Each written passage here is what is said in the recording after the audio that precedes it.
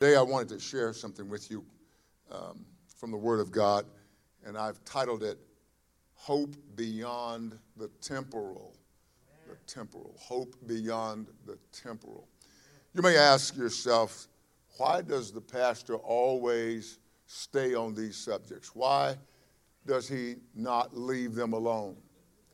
It's because zeal for his house has eaten me up.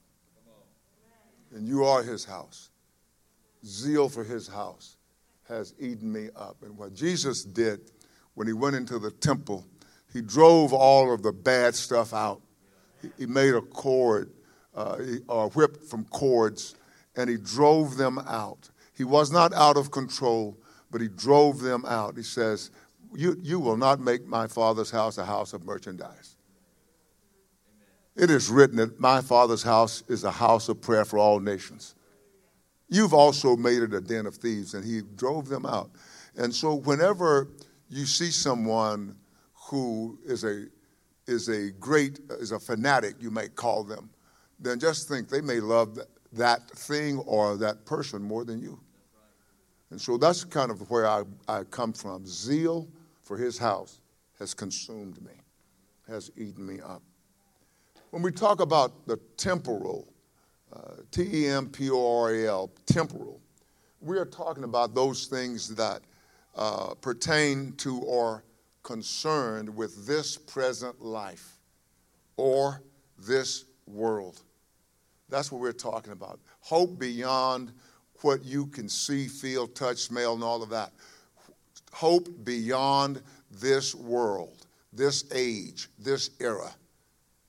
Also, it's something when temporal, something that's temporal is only enduring for a time. It's not eternal. It endures for a time. Something that's temporary, something that is transitory, that is as opposed to eternity. Something that is passing away. It's opposed to eternity. So God's desire is that we would have hope beyond what we can see, touch, smell, feel. So many believers think that they are not worldly. They think they're not worldly. If I would say, are you worldly? They say, absolutely, I'm not worldly. Because they don't frequent bars or nightclubs. They don't use profanity, nor are they promiscuous.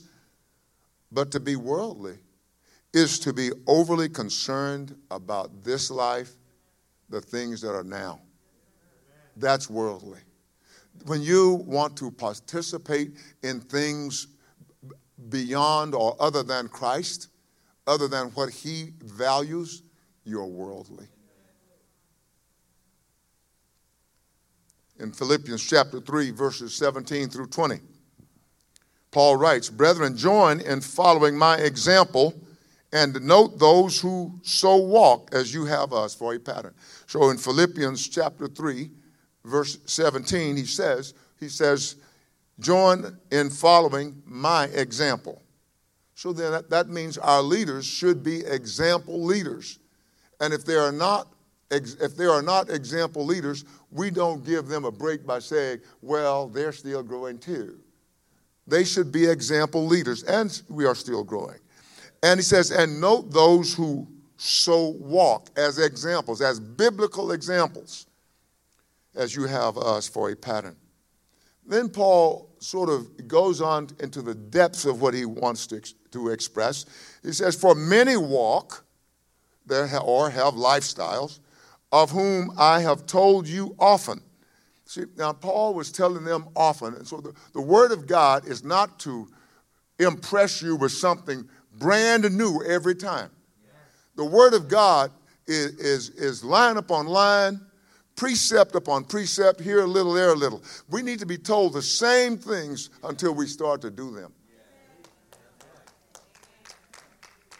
He said, for many walk of whom I have told you often, and now tell you even weeping, that they are enemies of the cross of Christ, whose end, that's everybody who is an enemy of the cross of Christ. Now, he's not talking about all these people outside the visible church.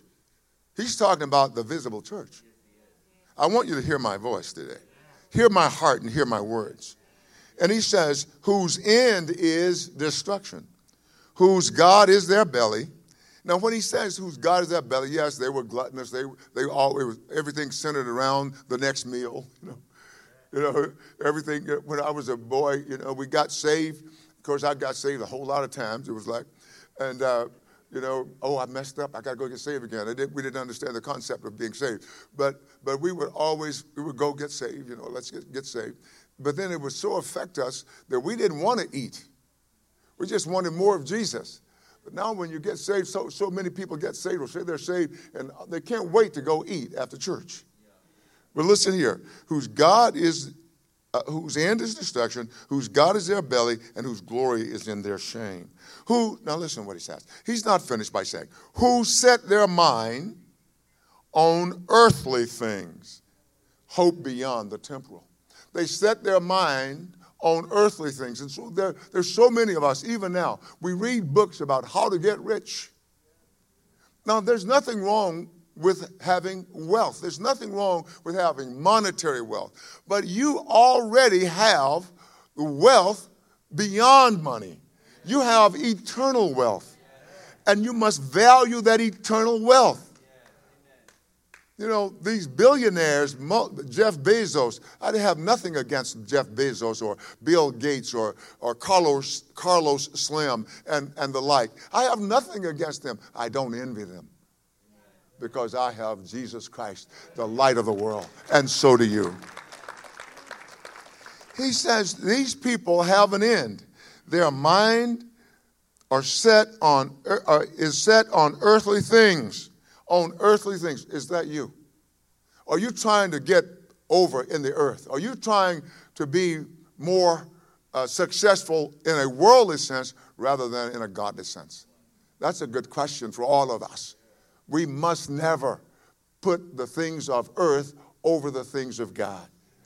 Then he says, he gives an explanatory verse by saying, for our citizenship is in heaven. So, if my citizenship is in America, why am I always worried about some other nation? I do know we have a responsibility to pray for all the nations of the world. We have brothers and sisters, and I've prayed for the Ukraine. I've prayed for them, prayed for our brothers in Belarus because there's a dictator, a mean, demonic dictator who wants to hurt people because he has power. And it's not up to us to support him, to succor him. But we must pray against those evils. That's what the gospel is about. It's about righteousness and justice. It's about goodness and kindness. It's not about those things that we see. And believers are taking sides, split right down the middle, as to whether we should or whether we should not. No, we should pray. Our citizenship is in heaven, from which we also eagerly wait for the Savior. Our citizenship is where in heaven. So then we must set our minds on heavenly things. So we must look above. We must set our minds on things above, not on things of the earth. Wow. Now, I want to say, there are those who would say, but no. We're told by God to be good citizens. You should be a good citizen. Yes, you're told by God to be a good citizen. You should be a good citizen. But your first responsibility is to your citizenship in heaven. Eternal, not temporal. Eternal, not temporal. I thought I could get a better hand than that.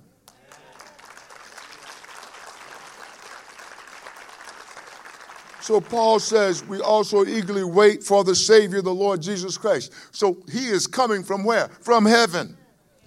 Paul is enjoining or prescribing a course of action.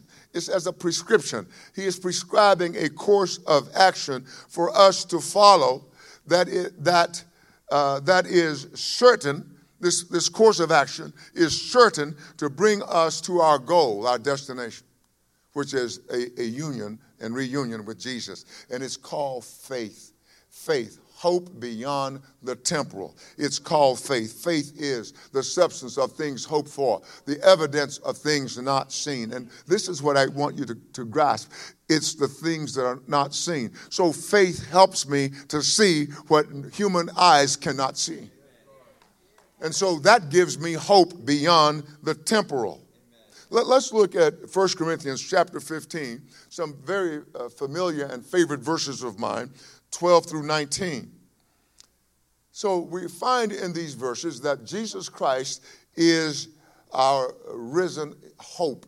The risen Christ is our hope. So the risen Christ, Jesus must be risen.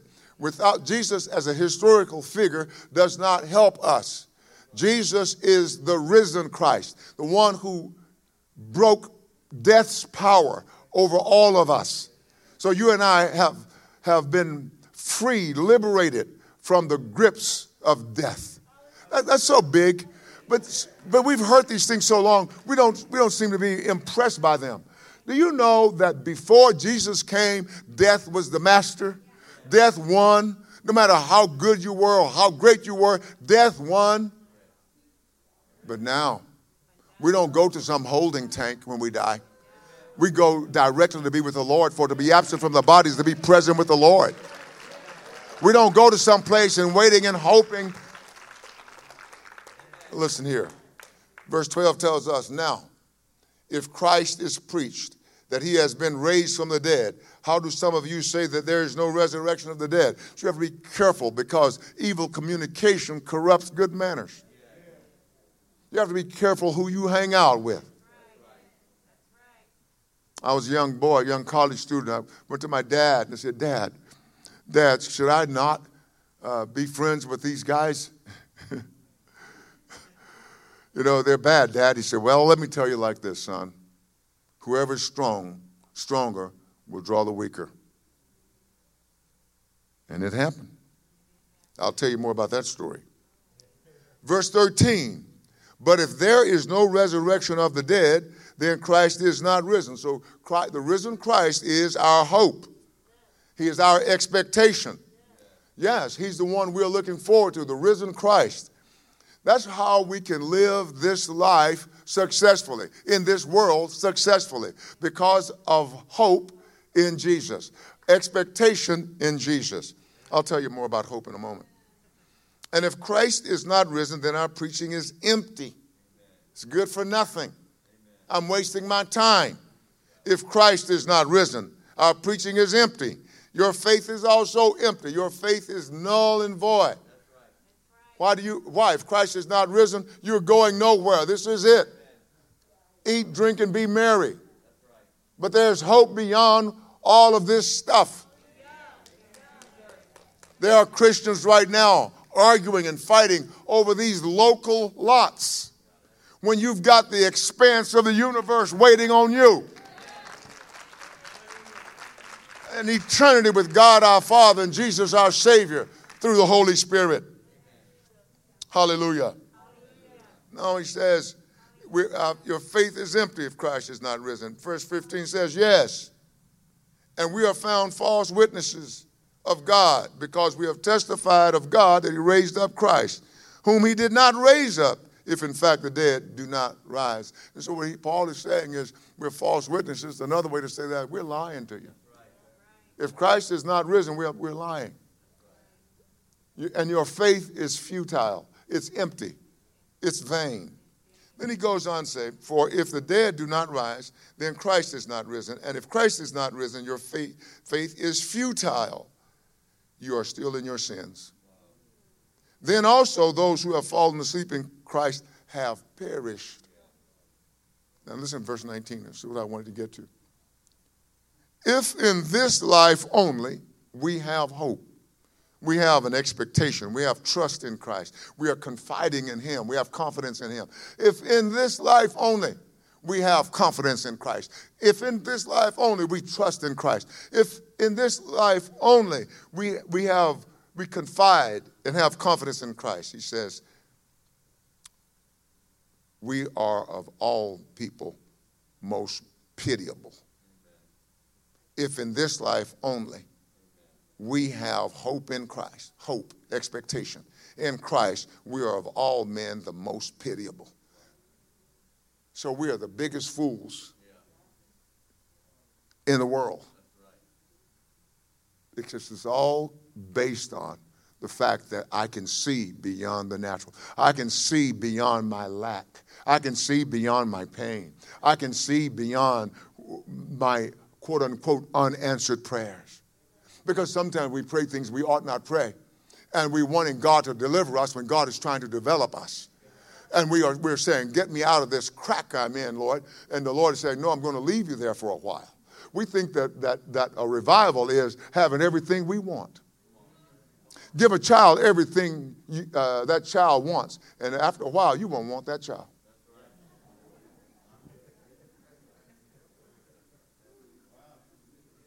Hope. It's not this life, everybody. It's not this life. It's not what I can gain from this life. It's beyond this life. There's hope beyond this life.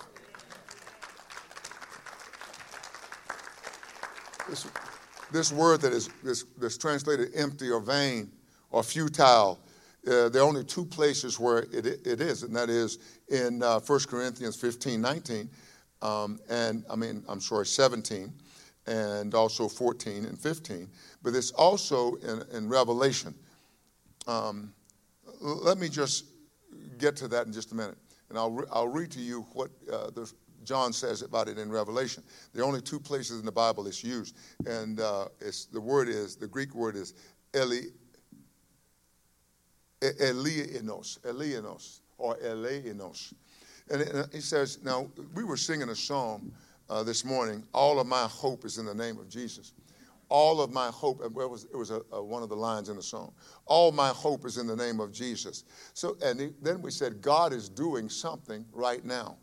But do you see it? Yes, all of my hope is in Jesus, and God is doing something right now. He's doing something right now as I deal with my issues, my problems. God is doing something right now. I'm glad that God didn't answer every prayer I prayed. I am so glad. God knows best. He says, no, that's not what he wants. The Bible says that the Holy Spirit makes intercession for the saints according to the will of God. And I believe it was Robert Cornwall, who said that. He said the way he understood that, he said that when you and I pray, the Holy Spirit like piggybacks our prayers. He said just gets and says, Father, this is what their heart really means. Because sometimes we don't say what we really mean. We don't say what we really need. And so the Bible is so very, very clear here that all of our hope must be placed in Jesus. And God, whether I see it or not, God is doing something right now. I would offer to you that God was doing some of the greatest work that he has ever done on the earth for mankind when he was silent, when Jesus was hanging on the cross. God was doing something. God was doing, wasn't talking, but God was doing. And when you and I don't hear God's voice, don't say, well, he's not talking to me. God is doing something right now. There's hope beyond the temporary. There's hope beyond this. In Revelation chapter 3, verses 17 through 22, he says, because you say, this is what the word of God is saying, because you say, I am rich, have become wealthy, and have need of nothing, and do not know, he says, and do not know, you do not know, that you are wretched, miserable, poor, blind, and naked. I counsel you to buy from me gold refined in the fire, that you may be rich, and white garments, that you may be clothed, that the shame of your nakedness may not be revealed, and anoint your eyes with eye salve, that you may see. As many as I love, I rebuke and chasten. Therefore be zealous and repent. Behold, I stand at the door and knock. If anyone hears my voice and opens the door, I will come into him and dine with him, and he with me. To him who overcomes, I will grant to sit with me on my throne, as I also overcame and sat down with my Father on his throne. And Jesus is saying, look at my picture, look beyond the earthly, and see me through eyes of faith, that I am seated on my Father's throne, and I am going to guarantee you to do the same. But when you say, oh, I'm doing really great, I have need of nothing, I'm living in the greatest country in the history of the world, Really? We have a better country. We have a heavenly country. I'm a loyal citizen. I'm faithful. I have said before that America, I love America. And I want you to say that. Don't ever leave here and say, well, Don Lavelle doesn't love America. You would not be telling the truth. I love America. But sometimes for my life has been America like an abused spouse. I love him, but he doesn't love me because he's beating me all the time. Is that too heavy for you? America has been like that for me. And I still love America. So what I'm saying is we can't think because we are Americans and our one goal is to keep everything American, to keep our cushy lifestyle. And I love climate-controlled buildings and climate-controlled cars and climate-controlled airplanes. I love that. But no, that's not my goal. My goal is to see beyond all of this because this is just a shadow of what is to come for all of us. Place your affections on things above, not on things on the earth. And so that word miserable is the word that is the same word that means vain and empty. Now let's go here in 2 Corinthians chapter 4. 2 Corinthians chapter 4. Let's look at it. What? Because there's hope beyond the temporal. You may say, well, you know, nothing has happened to me good in this life. I've heard people say that. Nothing really good has happened to me. Man, it's like if I didn't have bad luck, I would have no luck at all. You know. Yeah, that's how we live. But let me tell you something. God is doing something for you right now. God is up to something. And you can't see it with the natural eyes, but there's hope beyond the temporal. In 2 Corinthians chapter 4, beginning in verse 16, this is what Paul says to us. We do not lose heart. Now, can you just say that with me? We do not lose heart. Now, you say it with your mouth. Don't think it in your stomach. We do not lose heart. See, because the Bible says you can have what you say. You can have what you say. Didn't say, well, I thought it. No, you can have what you say. You want to be depressed, you can have it. I just say, I will not be depressed. Hallelujah. I will not be down. This world will not put me down. There was my wife's dear friend, Claudia, many years ago. Claudia Jackson. I won't give her full name. They were good, dear friends, and she was one of the 3 people we would allow to babysit our children. I was a terrible parent in that regard. I don't know who you are. Yeah, I know we've known each other for 25 years. I mean, we kept those kids close, and but Claudia was a dear friend of my wife, and we would let her babysit our children, and she'd have a little old switch. I don't know if she ever popped them, but I knew that if she did, it was all right. You know why? Because I knew she loved them.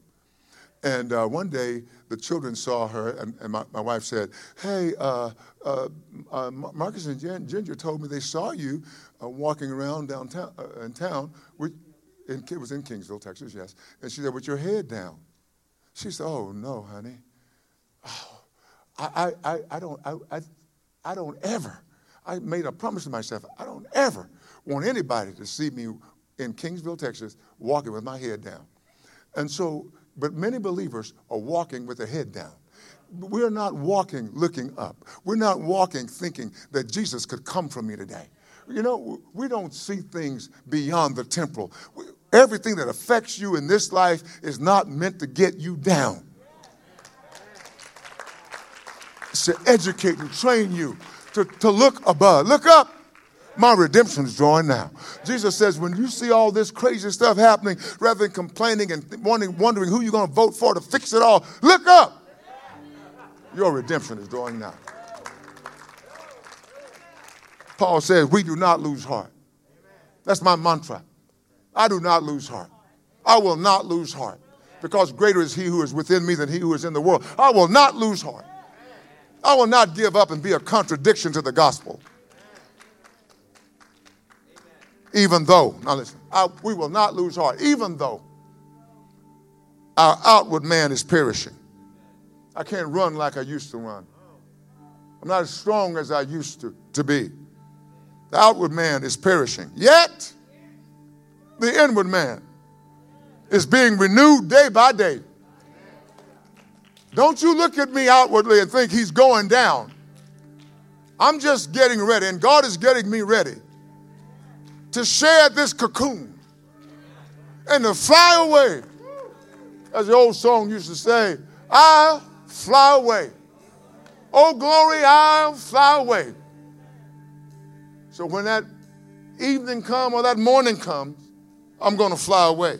But Paul says to us, for our light affliction, which is but for a moment. It's but for a moment.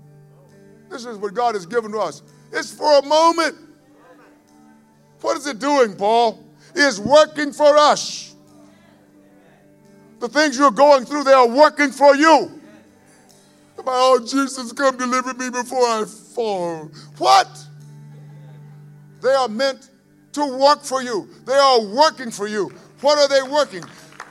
A far more exceeding and eternal weight of glory. Hope beyond the temporal. While we do not look at the things which are seen, but at the things which are not seen. For the things which are seen are temporary. The things which are seen are temporary. But the things which are not seen are eternal. Father, bless your word in our hearts. In Jesus' name.